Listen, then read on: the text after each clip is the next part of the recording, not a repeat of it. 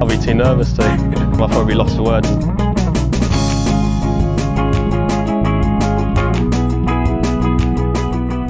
Hello and welcome to another edition of the Lost for Words betting podcast. We are back as a 3 this week for the Cazoo Open de France event.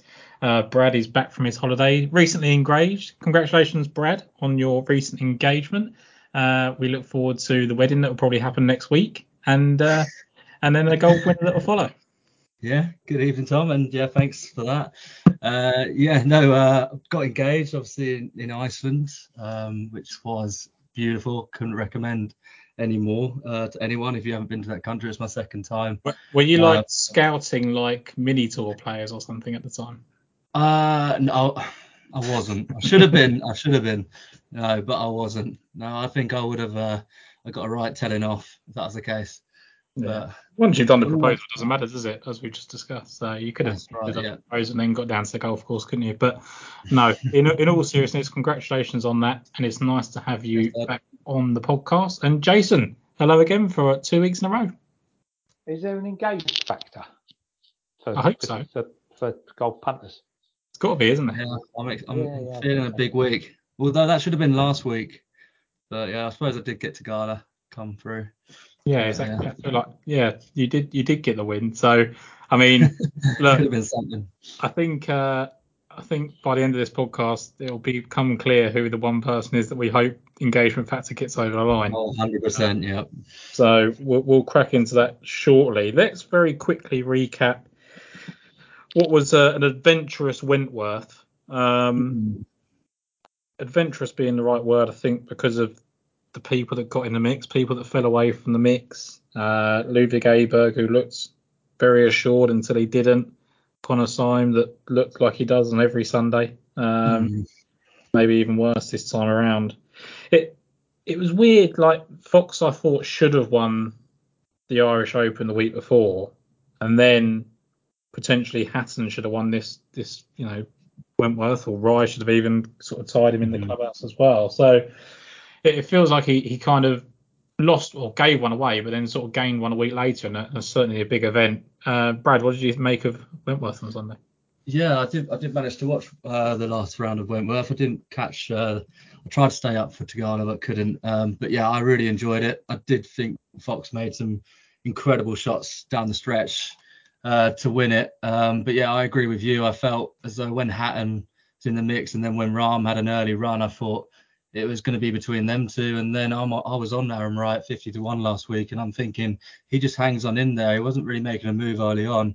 But yeah, he was really steady, and obviously lipped out that eagle putt. I thought that was in all the way. I already celebrated like an idiot before it even got to the hole, because it just looked in all the way, and it just lipped. And obviously that would have took Fox to a playoff, and who knows what would have happened there. But yeah, I was surprised like you.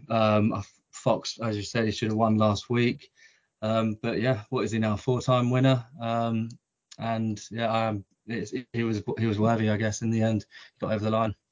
Yeah, I think with what Fox has done over the last couple of years is why we need to exact patience, I guess, on some of these golfers, and maybe we'll talk about one later on in the show. But 36 years old, and he was the person that never really got it done on Sunday until he did, and now looks a good player in contention. Jason, any key takeaways from Wentworth, maybe ahead of the Ryder Cup or ahead of this week?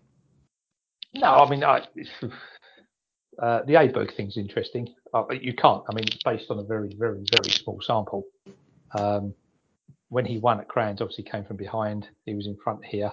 I'm not denying that he's an outstanding prospect. Yeah. We've had outstanding prospects before. I still maintain it doesn't entitle him to make the Ryder Cup squad.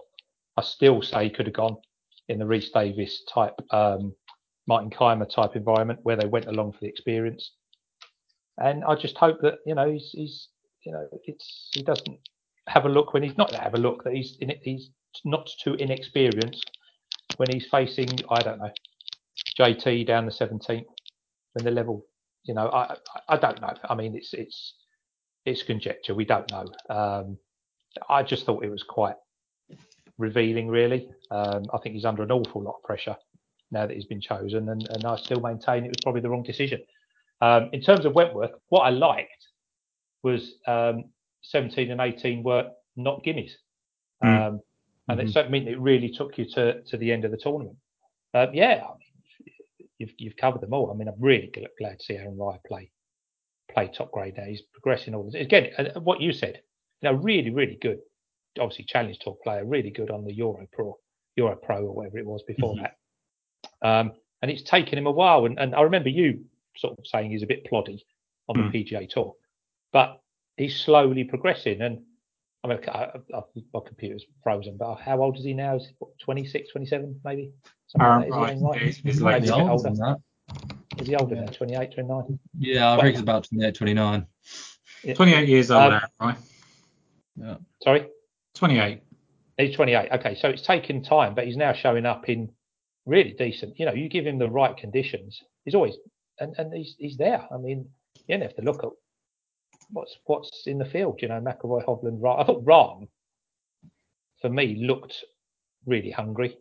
I don't know why. I'm just on what I saw over the weekend. He looked really hungry, and I thought that was good for Europe coming to the Ryder Cup. But yeah, I mean, Tommy, didn't he? I mean, he got placed again, and I think it's a very similar situation with the person we're all on this week. To be honest, it's very similar. Not obviously very the same grade, but it is a very similar thing where they continue to look like they're going to win, and somehow from absolutely nowhere they just don't. But yeah, I thought it was a lovely event. I thought the Irish event was good. I thought this event was good. Yeah, I've really enjoyed the last couple of weeks, to be honest. I don't normally bother, anymore, like particularly entire days, entire weekends. I watch the highlights and I obviously look at the stats when I can. But I made a point, and I really enjoyed it. Yeah, I must admit, it's been the kind of couple of weeks where I've watched more golf than I have over the last, I don't know, maybe after the majors or whatever. But I think any golf course, Brad, that gives you Ryan Fox over Tyrrell Hatton, Aaron Rai, John Rahm, Victor Hovland, Tommy Fleetwood, Rory McIlroy, Adam Scott, and chuck in Shinken, I guess, for good measure, is a good barometer, isn't it, of ball strikers. Aberg was obviously up there, Straka, Syme, 10th, Eddie Duplessis up there hitting the ball well. And then you've got kind of this real mix of players who, Fitzpatrick, Horschel, Tom Kim were all there without really. Tom Kim never quite got as close as he needed to. And then, interestingly, Tom Kim made an 8 and Shane Lowry made a 9 on 17 to really cost themselves chances of placing. So, some interesting finishes there. I think the great thing with Aberg, and I don't know necessarily where everyone agrees, but I think it was less the situation and more the golf course, in the sense of he's still very driver heavy. That's his sort of way of getting ahead, and that's how he distances himself from others. Play on words a little bit there, but I think when you haven't got that on the final day, not driving it completely because there's a little bit of pressure, that goes completely awry at Wentworth. Whereas somewhere like Crans, you can get away from it, and yes, obviously he's coming through the field versus leading it as well. I don't know, Brad. It's a tough one with someone so green, I guess. I also feel with Berg that, look, the fact that he was up there again, in this level of field, and he had a chance on the final day is good enough for me. He's still a top 10 finish, and the way he did fall to part, he was gumping chips. It was a little bit worrying in some aspect, but I think the bigger picture is you could look at Nikolai, who struggled, and we're not putting any emphasis on that. And he was obviously tied 64th, didn't have a great tournament at all. Berg still gave himself a great chance to win, and I think for me, I would have always taken him on the right. I think it was the right decision. I think you can approve. I think you can approve it. Go on, Josh. I think you can, again, comparisons are very difficult, but obviously Sahith Theegala, who we all knew at some point was gonna win and then go on to do hopefully really good things. It's very similar. Theegala obviously had chances. He didn't win as opposed to Aberg and Crans, but he had chances at Phoenix. Was it last year? It might have been long ago now, wasn't it? Theegala had 2 chances to win, didn't he? One was really unlucky at Phoenix, I think it was.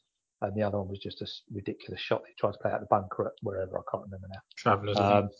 Yeah, something like that. And in effect, it's a very similar thing, and it goes along with the same as we're talking about Ryan Fox and that type of player. In that, I'm not having a go at him. You can't win every single week, and certainly if you only have 9-10 tournaments at the top level. And yeah, I'm sure he's going to win loads. And your point about being driver heavy is absolutely bang on. And Marco Simone will suit him miles better. I still disagree that I'd have taken him. I guess the thing, like the only thing now is that I was very much like Moronk needs to go. Moronk should definitely be in that team, and he's done himself no favours really since. I know he obviously still finished inside the top 30 or whatever, but it was never really convincing. So he's not stepped up. I thought he was going to step up in the adversity of being left out and really prove people wrong, and he hasn't. So as opposed to what? As opposed to being picked and playing brilliantly for 2 weeks.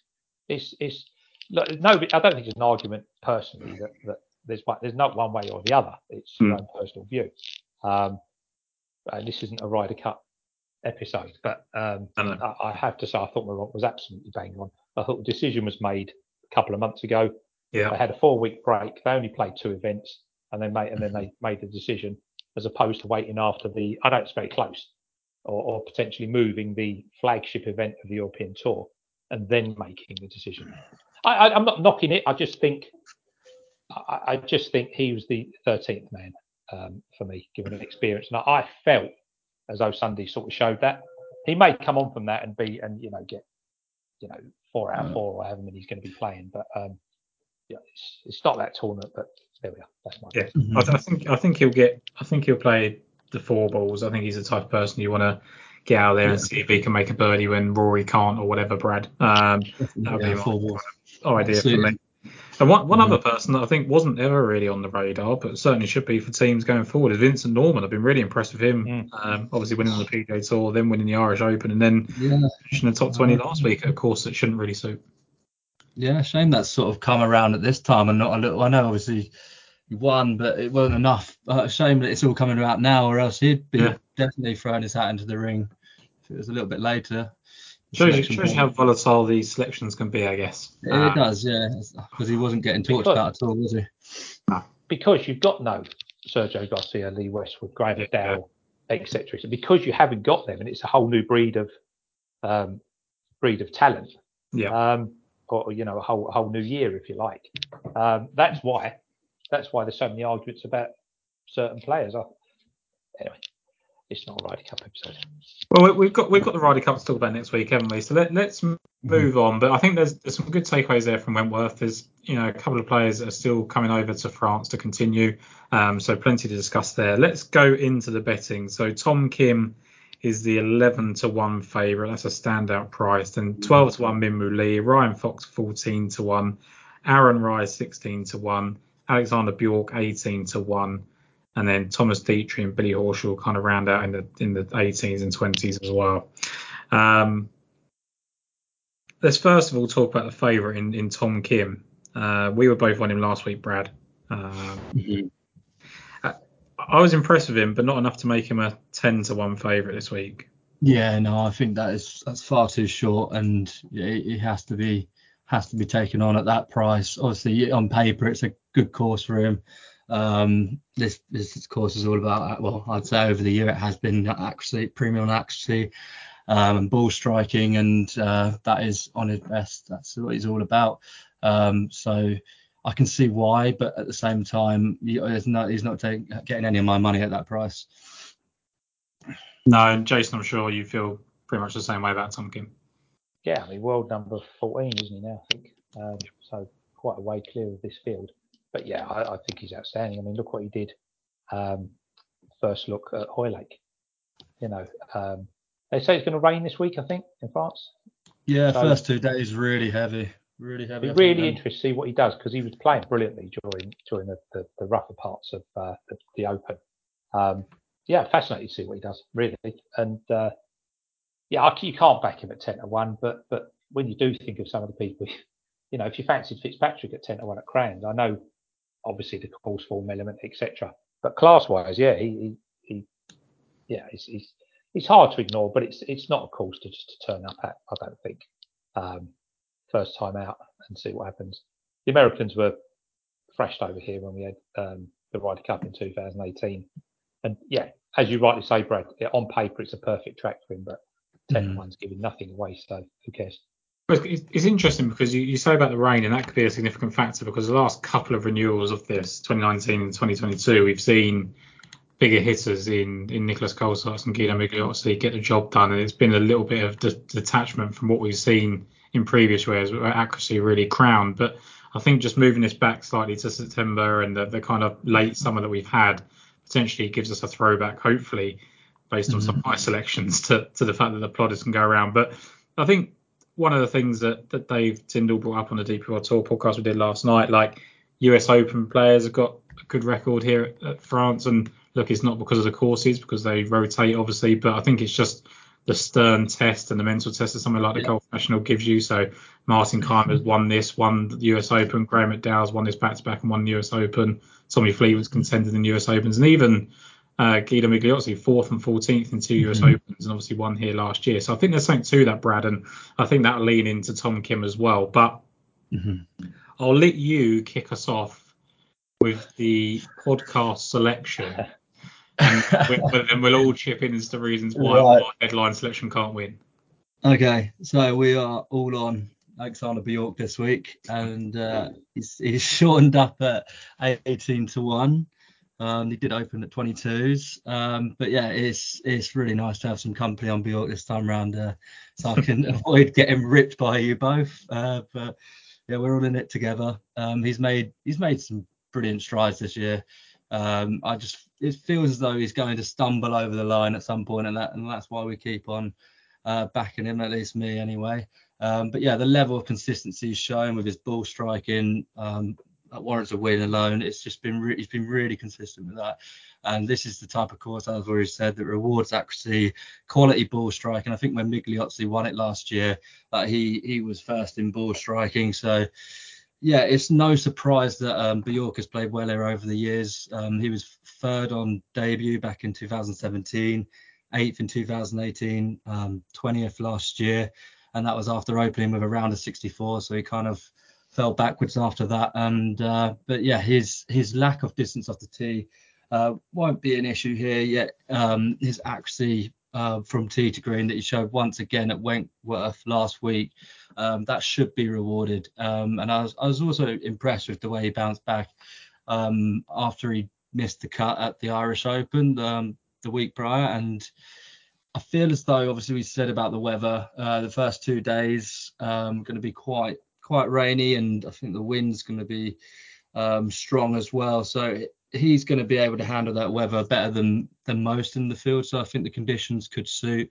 But yeah, it looks like it's going to be a battle to get through the cut with the weather. But I do really like his chances. I'm in on him again. So yeah. Alexander Bjork is second in stroke average on the DP World Tour. The person ahead of him is Rory McIlroy, who's played 30 rounds to Alexander Bjork's 78. He is second in strokes gained total behind Minwoo Lee. Minwoo Lee's played 31 rounds to Alex Bjork's 78.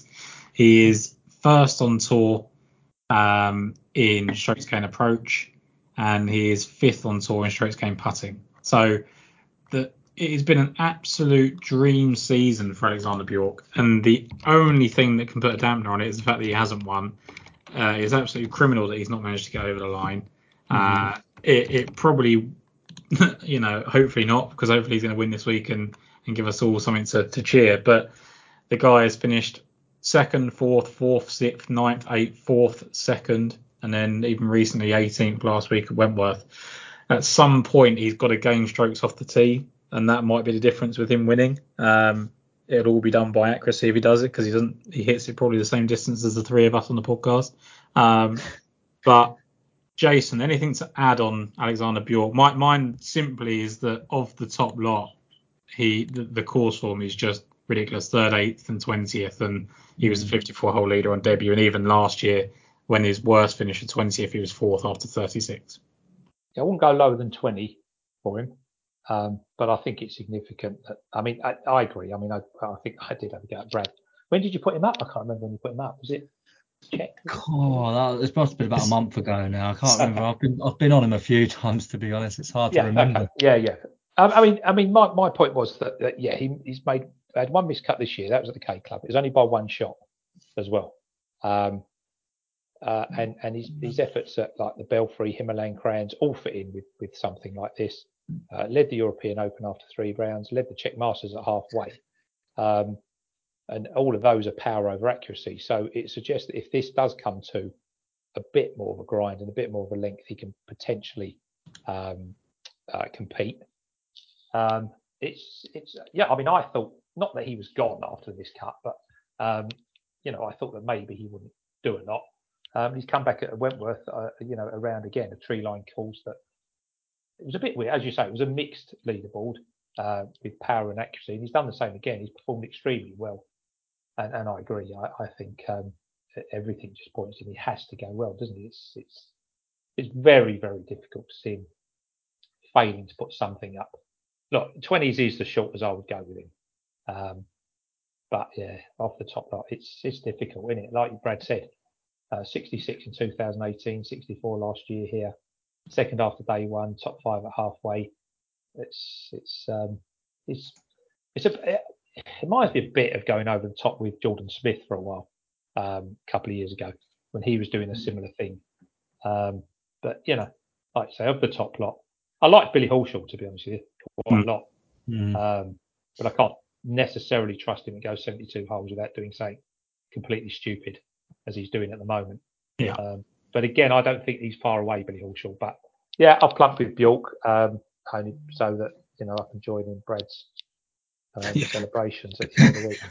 That's it. We're all just hoping that it's going to be engagement factor, and that means even Alexander Bjork's begging that's going to be the case this week. Do you know what? I think if Brad had got engaged to Alexander Bjork, then we would have been on something. That's it. Brad, why didn't you do that? He's not my type. Sorry, guys. He's too short of a hitter. But anyway, this time we're recording on a Tuesday evening. He is unfortunately only 18-1 now. 20-1 win only. Look, we've obviously backed him at 22-1 and whatever yesterday. So I would still take the 18 just because I think he really does have to win. But it comes with hazard warning as we pointed out rightly here. Would you at what point would you look to get out of Bjork if you're on the exchanges? Is it a third round? Is there a price you'd have in your head? I think I would be looking at. Well, I think the thing is with Bjork is I don't remember, and there probably is one that's probably not that long ago, but like I don't remember a time where I felt like he should have won it. And right. You're not wrong. Yeah. Do you know what I mean? So like, it's like he's there, but he's never in control of it. It's almost to your point there, Jason. It's a good point because you almost might want to get out in round 3 halfway if he's got a couple of shot lead before he has the chance to even get nervous, because like he doesn't seem to chuck it away. He just seems to not be close enough, and then like finishes second at Crowns like he did. So really good point there. I think to be honest, I would just let it ride and hope for the best. But that's me. I'm a little bit of a forgiver for someone like Alexander Bjork. But before me and Jason roll into someone that's basically the same sort of player, Brad, give us a little bit more reason for optimism with Adrian Otegi, who's 40-1 with 7th place, his best price at the moment. Yeah. Okay. So similar profile to Bjork, but except this guy can get over the line. Incredibly accurate off the tee, ranking first in driving accuracy on the tour this year. He has a mixed record at the Golf National with finishes of 7th, 12th, 13th and 33rd. But he has missed a cut 4 times, and that's from 8 appearances. Although he has only missed a cut once in his last 5 starts there. So yeah, he's sort of kind of like him for the course over the years, and he's twice been in contention going into the final round, but yeah, a poor Sunday showing has cost him. He hasn't been pulling up many trees recently, but he has been playing pretty steady, missing just 1 cut in his last 9 starts. And yeah, as I already alluded to, we know the upside with it. Otegi, he can fly into action on courses that suit. He's a 4-time winner on the DP World Tour. And the way in which he won on another tough test, Valderrama last year, was something else. And he's come close in recent months with a runner-up finish. I think that was at the KLM Open, and a fourth place finish at Galgorm Castle. And so, yeah, he has had his chances, and this is exactly the type of test he is after. And yeah, he hasn't won this year, and I do really like his chances this week. I think he can win. He's someone in that kind of range, isn't he, where you drop off from the likely players that we've kind of mentioned. You've got that little group of Jordan Smith, Yannick Paul, Jordan Olsen, right, where you don't really know what to expect. And then you've got someone like a Taggy that you know can win, has been in form, on and off, and is a decent price. So I think it's a good, unique blend there. But Jason, let's explain why we want to fill ourselves with pain, I think, going back to back with Alexander Bjork and Connor Syme. But I'll let you start as to why Connor Syme feels difficult to leave out this week. Well, I mean, I was just watching for obviously players that have come into form over the last couple of weeks, or the last 3 weeks, I say, obviously with Crans, K-Club and Wentworth. And obviously, Simon's done a fantastic job last 4 times, 4th, 3rd, 7th. And then obviously massively in contention last. Were you on last weekend? I can't remember. Yeah, I was. Yeah. Oh, right, okay. So Sunday was obviously, pretty disappointing for you. Yeah.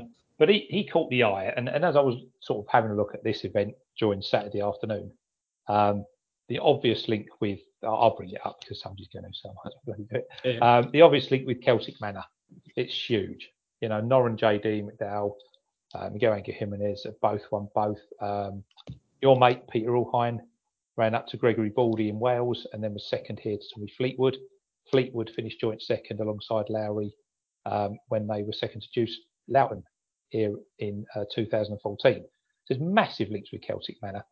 I'm really annoyed that Loughton doesn't play, to be honest with you, because he'd have been banging there. But anyway, so we'll have to go for another dodge. It's really bad, isn't it? We go Bjork, talked about Loughton, going to Sire. This is really, really bad, isn't it? Right. But yeah, so when I went to Celtic Manor, the obvious thing was to look through the winners of Celtic Manor, and there we are. You've got Callum Shinkwin. I won't do Shinkwin because I know Brad's on thing, talk about him. But you've got Shinkwin that beat Connor Syme in whatever it's called, Cazoo, Welsh Open, whatever they called it that year. And that's massive to me, especially as both came back to form last week. So we'll do Syme. His figures were actually better all round than Shinkwin's was. Right, his figures are better than Callum's, right? When they were first and second in Wales, and look, he's doing what Bjork's doing at the moment, isn't he? To be honest with you, Shinkwin used his length. He ranked 12th to tee to green back at the Welsh course. Syme ranked 3rd to tee to green, 12th around the green. So he was better on his short game. He's doing everything here that you want him to do. Galgorm, Crans, K-Club, Wentworth. He's averaged 21st off the tee, 12th in approaches, 5th to tee to green. Obviously a bit skewed from Sunday's really bizarre iron play. I think he ranked 61st on Sunday. He did. Top 5, all the rest, yeah. So look, I'm prepared to forgive one day, to be honest with you. He's not the longest off the tee, but he had an eagle on each of the first 3 days, which a lot of the longer players didn't. So that suggests that his game is bang where he wants it. He's made his way into the top 50. I think 47th, I think he sits on the race to Dubai. So he knows that he's there with a ticket to the money event at the end of the year. Last year, 3rd place at Belfry in Kenya. He's got top 10s at Oman, which fits with Guido, Rasmuth, JB Hansen, Kurt Kitayama over the last couple of years. Mauritius of Valderrama. Exactly what he's going to do. Got 2 missed cuts here, which may put people off.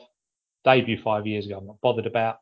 And last year he was inside the top 50, top 40 after round 1 with the 70. I don't know what happened in round 2. It's kind of a sign, who knows. Course experience, in flying form, really accurate, playing well tee to green. Well, I thought it was fair. I thought he was the most obvious bet at 40, 45, 50 to 1, to be honest with you. So yeah, he was my first on the list.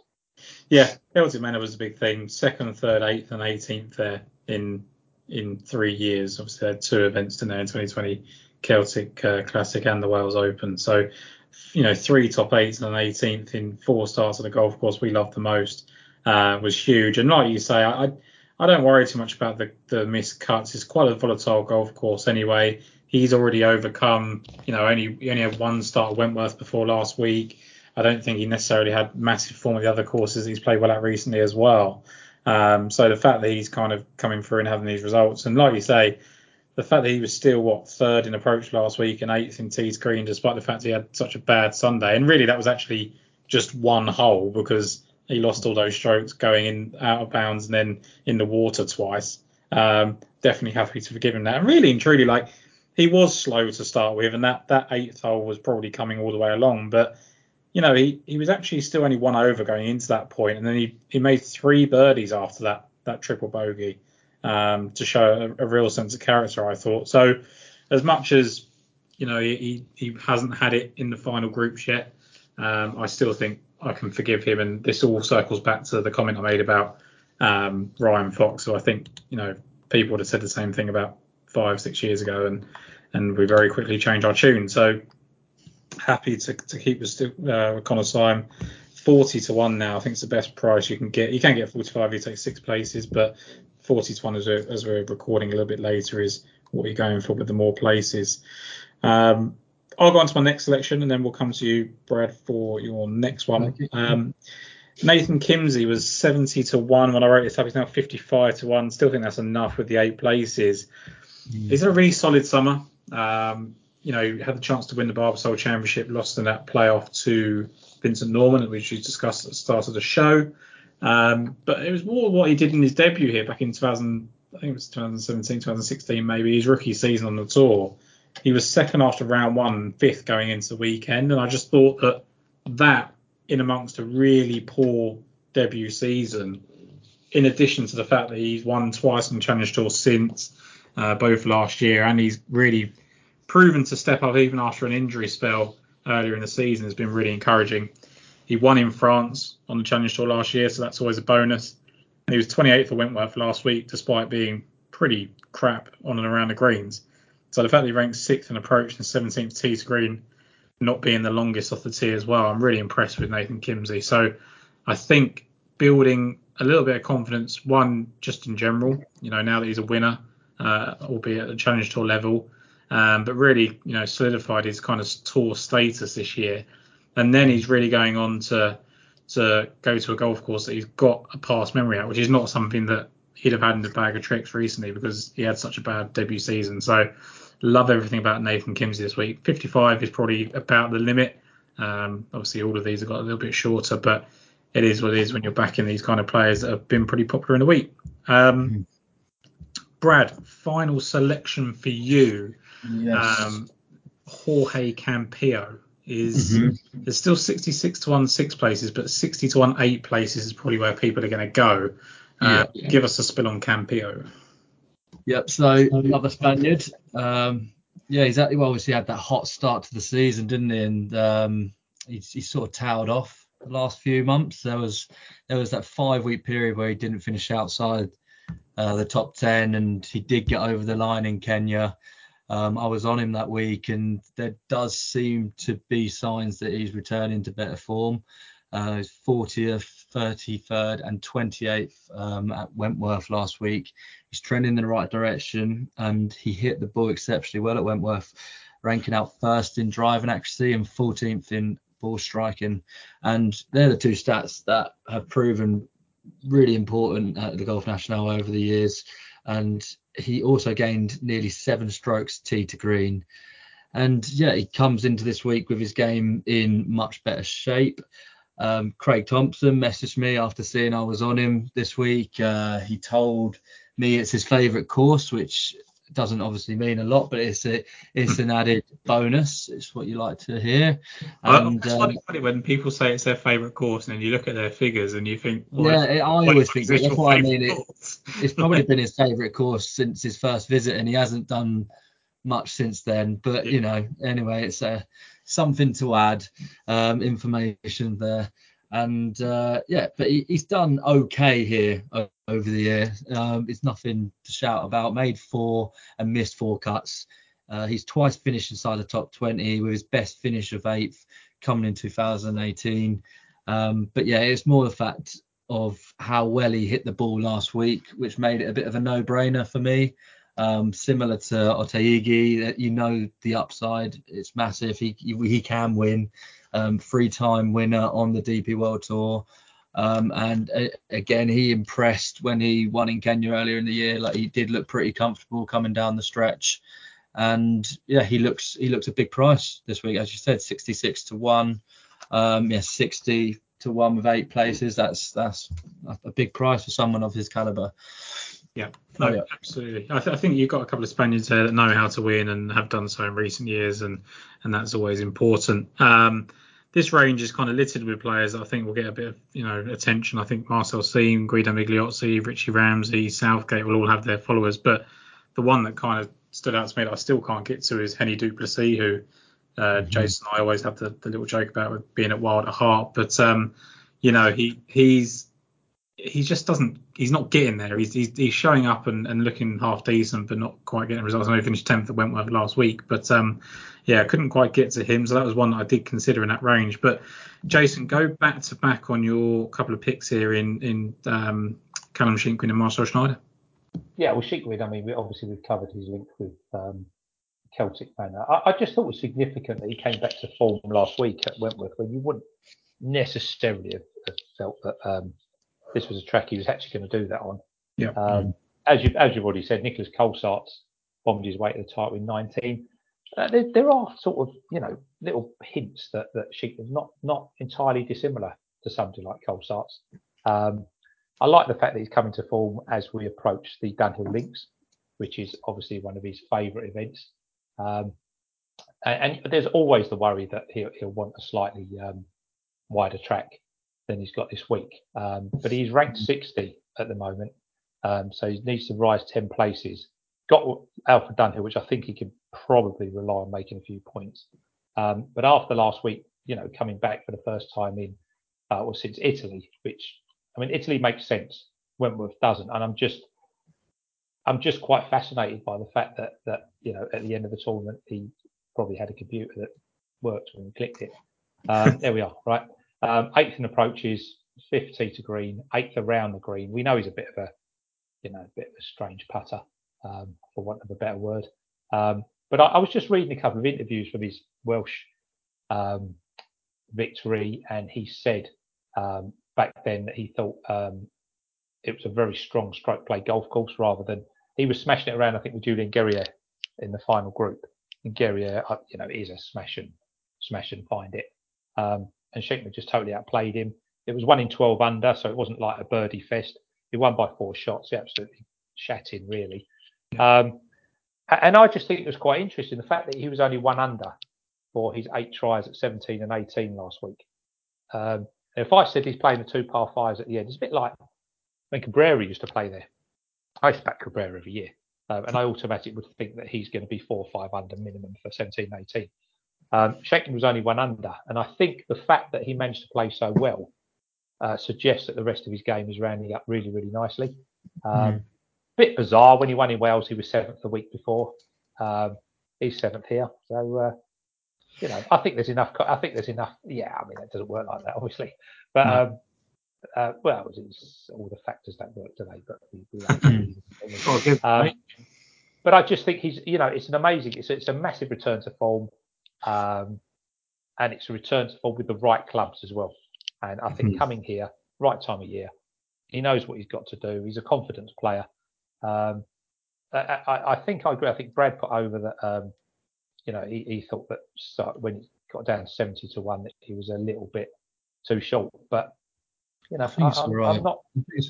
I think it's okay at that price. I do. I think, and also what was brilliant to see last week was there was a few wayward shots I remember seeing on Sunday, but for the most part he was pretty accurate. Like, his 17th in driving accuracy, 3rd in ball striking, and yeah, everything that you just said, that is a good case for him this week. And I took bigger.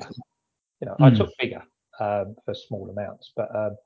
You know what he's like. Do you know what? I think there's cases to be made. I think you make fantastic cases for all of yours. And I think this is a tournament where genuinely you can actually look past sometimes some of the more recent form and find form from earlier in the season or or bits at the last 2 or 3 weeks where you can make a case for 66, 71, 100 to 1 players here this week. So anyway, the Welsh thing did definitely affect the decision, but had he finished 41st last week, he wouldn't have been in. Connor Syme would have been, but I have to go along with it just because that's the way it is. Yeah, I just thought that the drop from 100 to 70 put me off a little bit, and it's only because I think it's a personal thing. Every time I've thought Callum Shinkwin was going to be good, I've backed him and he's been shit, and I think it's just one of those ones that kind of etches in your memory, whereas like that probably won't be the case. I'm sure he will go well, and I might look silly when it goes, well, why didn't you still take 70 to 1? Especially when, like, for example, I'd still stick with Kimsey at 55 dropping from 70. Like, there's still a similar sort of drop, right? Like, eventually you've got to kind of just stick with a player. There's something about Shinkwin that's so, like, mercurial and so, like, just so volatile that it just bothers me every time. And if it gets to a price, I'll just go, whatever. Like, hopefully he does really well for FIBO. I don't think he's actually ever reached that level that he showed as an amateur in juniors. No, not at all. But it can, again, he's not exactly old, so it can happen. I mean, as you say, you look at Ryan Fox. I'm not suggesting he is Ryan Fox, but you look at it, and it only needs something to click at some point. I just thought there was enough there, and it, to be honest, even if you play shit this week, I'll get a better price with Dunhill Link. So he's 30 years old, right? And he's been around for 10 years. He turned pro when he was 20. So I was told to follow him when he was about 13. Yeah, and this is the thing. The reason people don't think he's got it is because he's been around for 10 years, and it took him until 2020 to win the first time. He won that Cyprus Open, didn't he? And then he won obviously brilliantly in Wales, as we referenced a couple of times here. But he's also lost a playoff at the Scottish Open to Rafa Cabrera Bello. He's also, so he could easily be a 3-4 time winner of some of the things that he's missed. So it's 1 or 2 wins can change people's impressions so quickly, as we've seen with someone like Ryan Fox. He's a great case study, Fox, because and I'm just becoming a little bit more forgiving of players at the moment. So there we go. There's all the loving for Callum Shinkwin. Marcel Schneider, Jason. Yeah, Schneider bugged me because I read what I backed last year, and I've always the last 2 that I've got here bugged me all the time. I never know when to be on them. But yeah, I looked at people like Ferguson, looked at Richie Ramsey. It wouldn't surprise me for both of them to fly back on this track this week. But yeah, Schneider, I did. I really fancied him last week after he was performing fantastically well. But he does improve for a look at a track, so I ignored him then. But he finished 13th. I think he was closing from behind to finish 13th. And I think recent finishes disguise how well he's actually doing. Officially only 1 third-place finish in Singapore, but he was inside the top 10 during the middle of the Johnson Workwear Open. He was on the front page going into Sunday in Korea. He was 4th at halfway at BMW International, 10th at halfway in Scotland, 12th after 3 rounds in Crans, and 10th into Sunday at the K Club. So his finishes are worse than they appear. Nothing's great, nothing's horrendous. I mentioned in the piece I wrote that it's a bit Guido-like. When Guido goes through those stages of thinking he's going to do something, hit 64, and then he finishes 38 or something, and you just don't know what's happening. He's made 7 from 7 lifetime cuts in France. So if he's going to do anything, this is potential. Obviously, mainland Europe, I think, is the place that he's going to do something. And I just thought there was a bit more hidden form. I'm not saying he's, the greatest player in the history of the world, but I think there's more there, and I think the price is more based on the figures as to where he's finished as opposed to what he actually has been doing. So it's a bit of a thing, but I went for him. Yeah, no, fair. There's always one in there. And this is the one for me. There's someone that caught my eye. It's the same price, 80 to 1, 8 places. Rikoya Hoshino. Whatever reason, just this week, I've decided to zero in on his career a little bit more and got quite obsessive over how good he could be. And whether that turns out to be true or not, we'll soon find out. But I think Brad potentially, I don't know if you were on him at the ISPS Hander earlier in the year, but we definitely talked about him for that event. I've been on him this year. Yeah, and he turned pro in 2016. He won on the Japanese Challenge Tour in 2017. Then he won on the main tour every year from 2018 to 2022. 2 wins coming in 2021. So he's won 6 times overall. And in 2019 and 2022, he lost playoffs as well. So he could have 3 multiple win seasons. Now, of course, that's all in Japan, and that you might view it as unimportant. I don't. I tend to think that success can travel, i.e. Tom Kim's changed Asian Tour wins into PGA Tour wins. Hoshino obviously hasn't reached those heights yet, but he's been really solid on the DP World Tour. 6th at the Ras Al Khaimah Championship. He was inside the top 4 after 54 at the ISPS Hander, as I just referenced, back at home. He was 3rd at the BMW International Open in Germany. Made the cut at the Open, which I think was impressive enough. And then the past 2 weeks, 7th at the Irish Open, 25th at Wentworth, 12th going into the final round. Just suggests to me that not only is he kind of finding his feet, I don't know if you call it this level, but this part of the world, Brad, and he's doing it in the stronger courses. He's certainly going to be someone I think that's going to benefit from it going back to the kind of plodding, strategic course that it was back in the past. But the interesting note of the US Open when he's doing really well here is best ever major finished 26th at the 2021 US Open at Torrey Pines, where he's 5th after round 1. Just strikes me as someone that has got the temperament to kind of plod along. If he gets himself in the mix, 3rd or 4th after round 2, could just stay there and be that person that's quite annoying for the person you might have backed at the top. Let's just say like a Minwoo Lee or someone like that's out in front, and you just got this Hoshino that won't go away. It gives me that type of feeling, and I think Brad he can contend and win in Europe now. Yeah, I think so. I agree with everything you said, and I think finding his feet is exactly what I would have said. Like, it looks as though he's impressed now a few times over this way, but to put 2 good performances back to back like he has done in recent weeks, I think is quite telling. And I think I was actually looking at him last week. I did think he'd like Wentworth because obviously it's a bit more tree lined and that's what he's used to back in Japan. But I don't think you can pigeonhole him. I think he's the type, as he's shown, to show up on all types of courses. But yeah, I like you. I think as he plays more at this level, where you could argue that the Japanese tour is not similar, but it's still a strong level. But yeah, I do feel as though the more he plays and the more he keeps getting these strong performances and good finishes, that he's only going to keep building confidence. And as you say, I think wins can translate, as we've seen with Tom Kim, as you said. And I think he's got a lot more to show. I think he really does, and it could be this week. Yeah, I think you're probably right in the sense of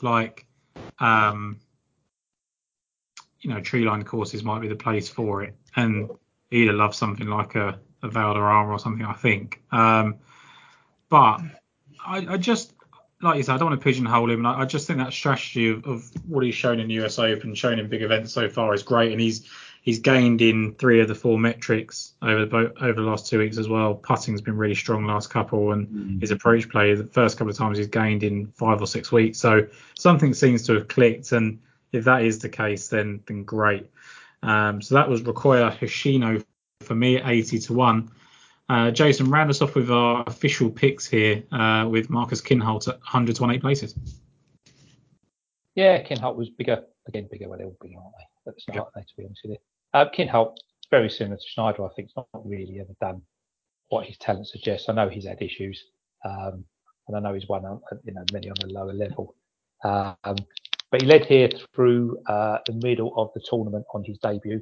Finished quickly in 2019, missing out on the top 10 by just 1 place.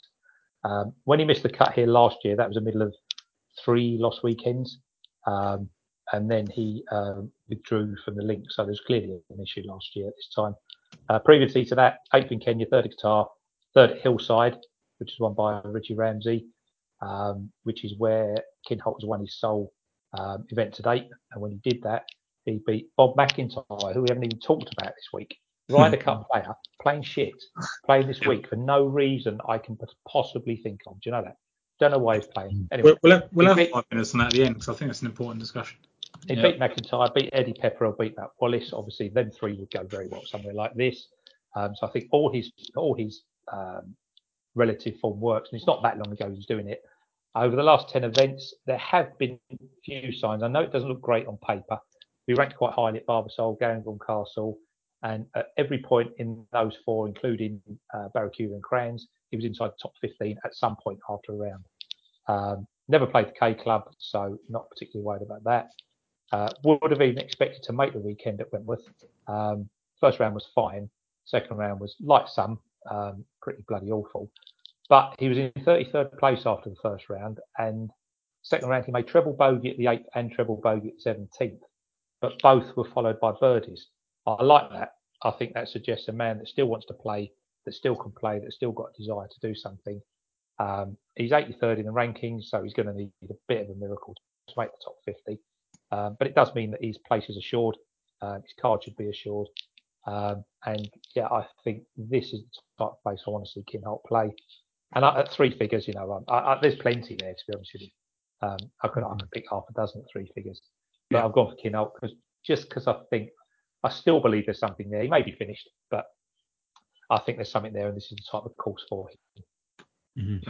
No, agreed. I think that I'm one of those people, Kinhult, that we see a lot when he's like 33 and 40-1. It normally means he's obviously put a couple of decent performances in, but he always feels a bit off-putting at that point. But when you can get him at 100-1 in a field where outside of the top lot you're really lacking, and of course where he's finished 5th and 11th, I think it's a entirely different prospect. I know that comes with the fact that he's coming on 2 missed cuts, but as you referenced there, the Irish Open, the first time he's ever played K Club, and he started fine at Wentworth, so wouldn't read too much into either of those results right now.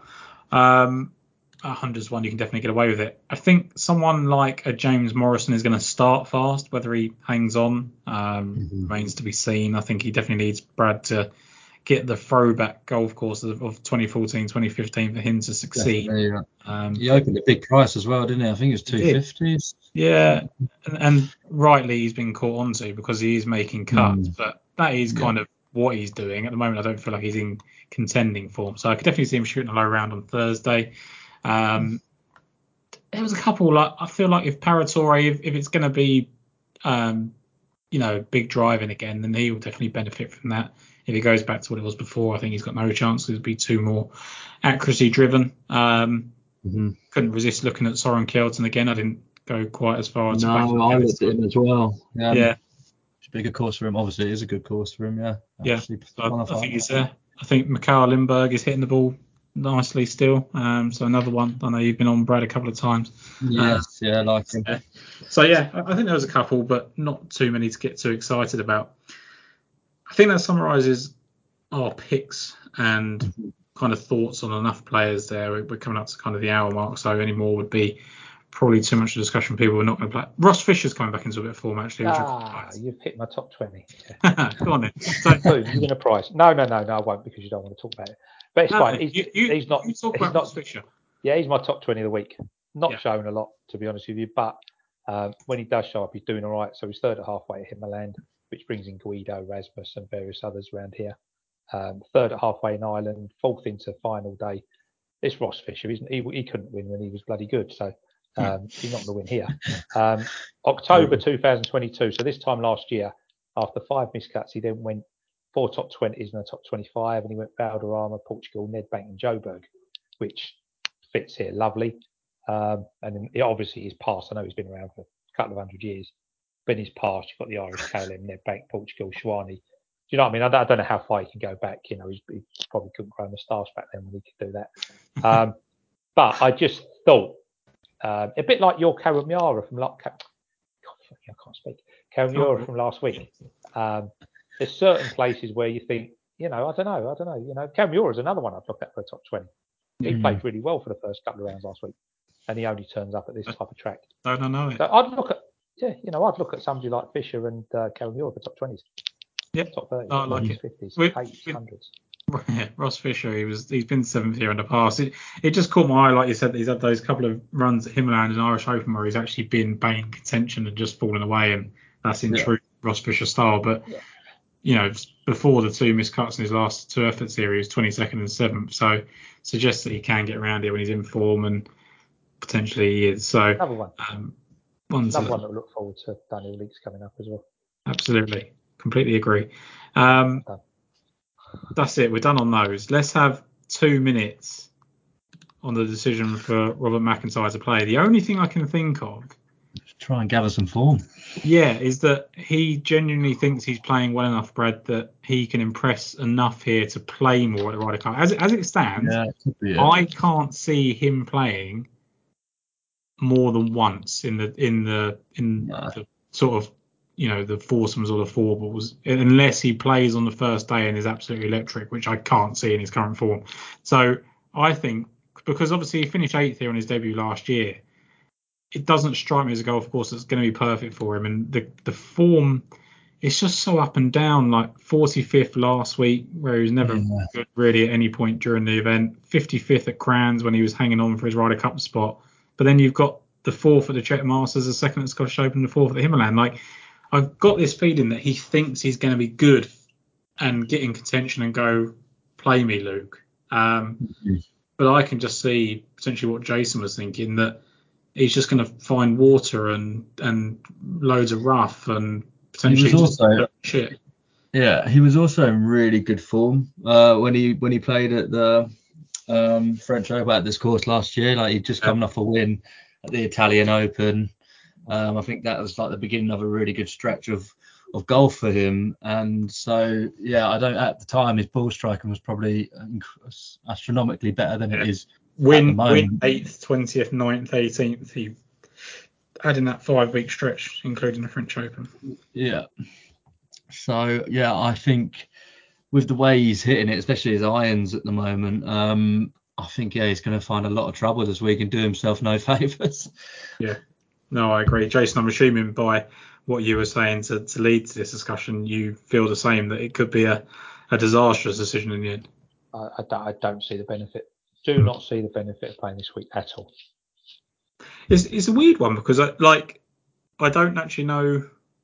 I guess it's just what I said. I think he's trying to play his way into more games, but he's just not going to play them. Like, there's 5 or 6 players on that team that are going to play 4 games, and he's not going to be one of them. So I don't know. I mean, last week, don't get me wrong, if there's a week's break and it's last week and whatever, a bit like a lot of the Solheim Cup stuff, which is this week and will be the best tournament of the week. You've got a lot of those, and a lot of those played last week. Charlie Hull's in flying form. And I get that, because there's a week to get over it, if you like.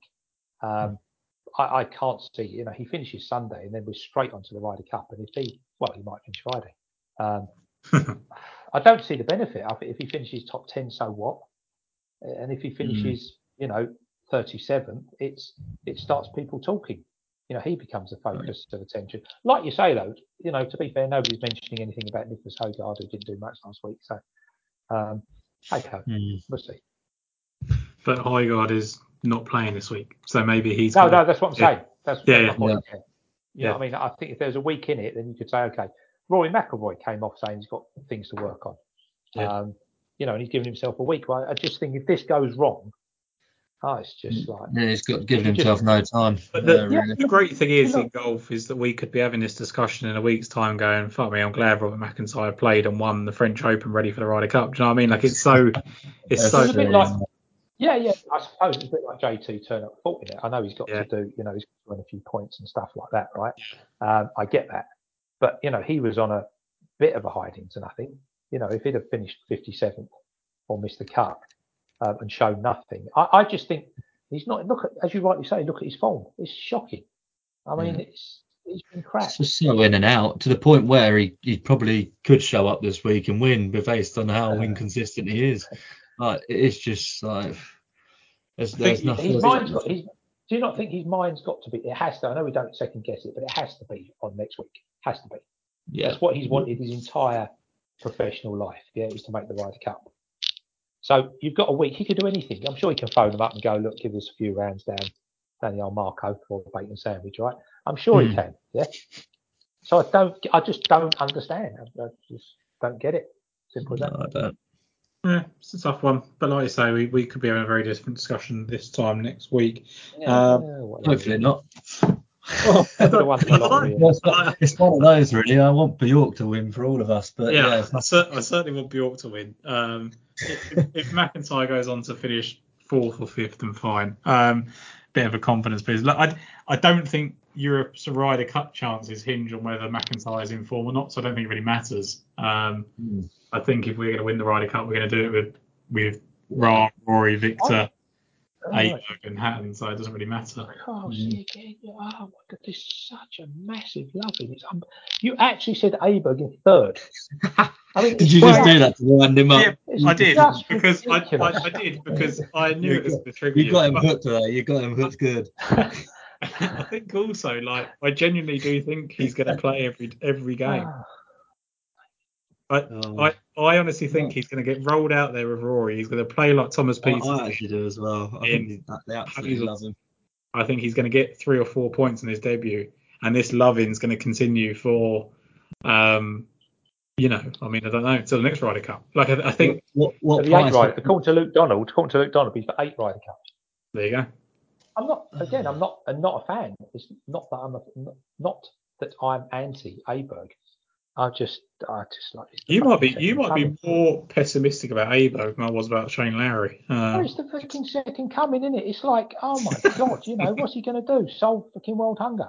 I mean, I hope so. That'd be nice, wouldn't it? He's playing well and he's extremely talented. He's going to win an awful lot of events. Yes, but I mean, God, blimey. Just for you, Jason, he's 12-1 top European point scorer. No, but Donald will be on because he is the only one who'll play fucking all 5 matches.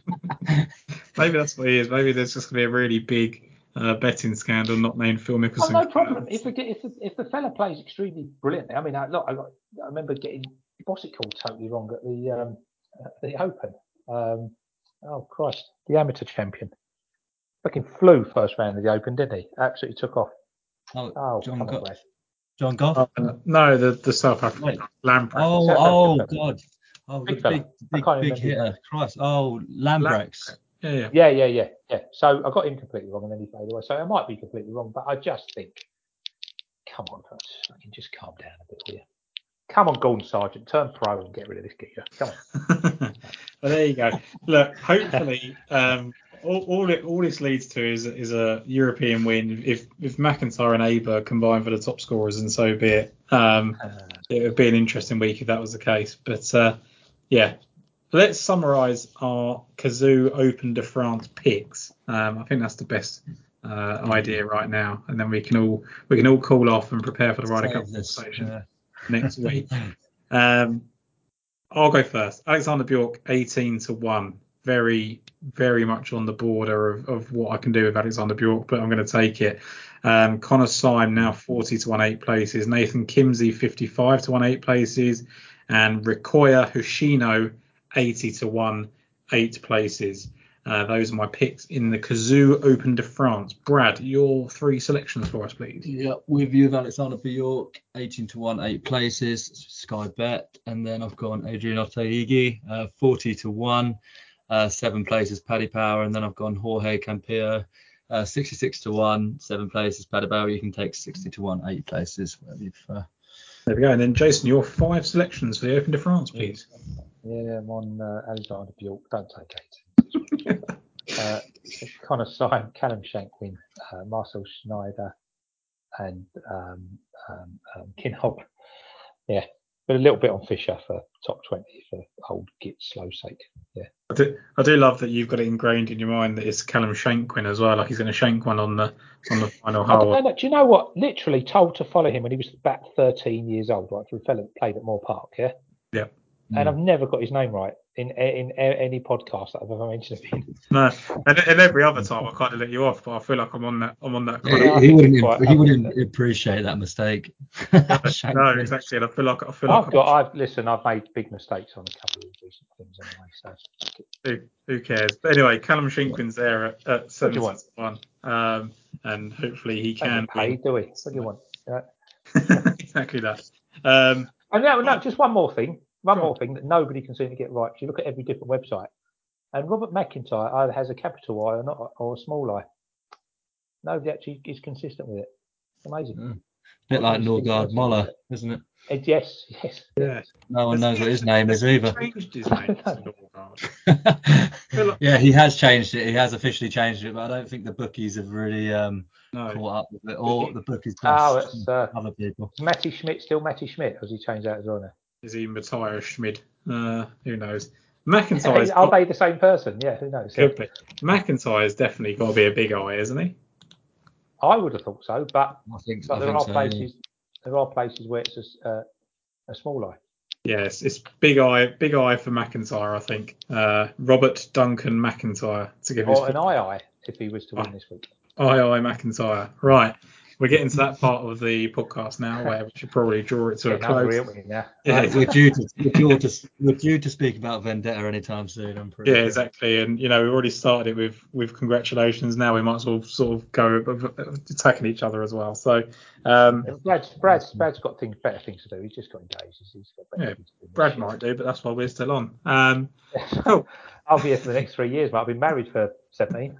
Yeah. Exactly. We've got the case study in front of us. So, Brilliant. gents, lovely to speak to you as ever.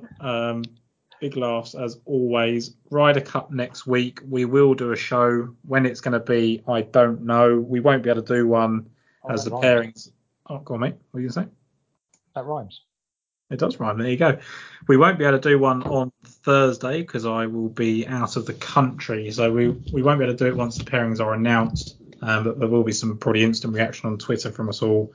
But we will look to do one maybe Tuesday, Wednesday time once I've locked you all down from your busy schedules. So look out for that.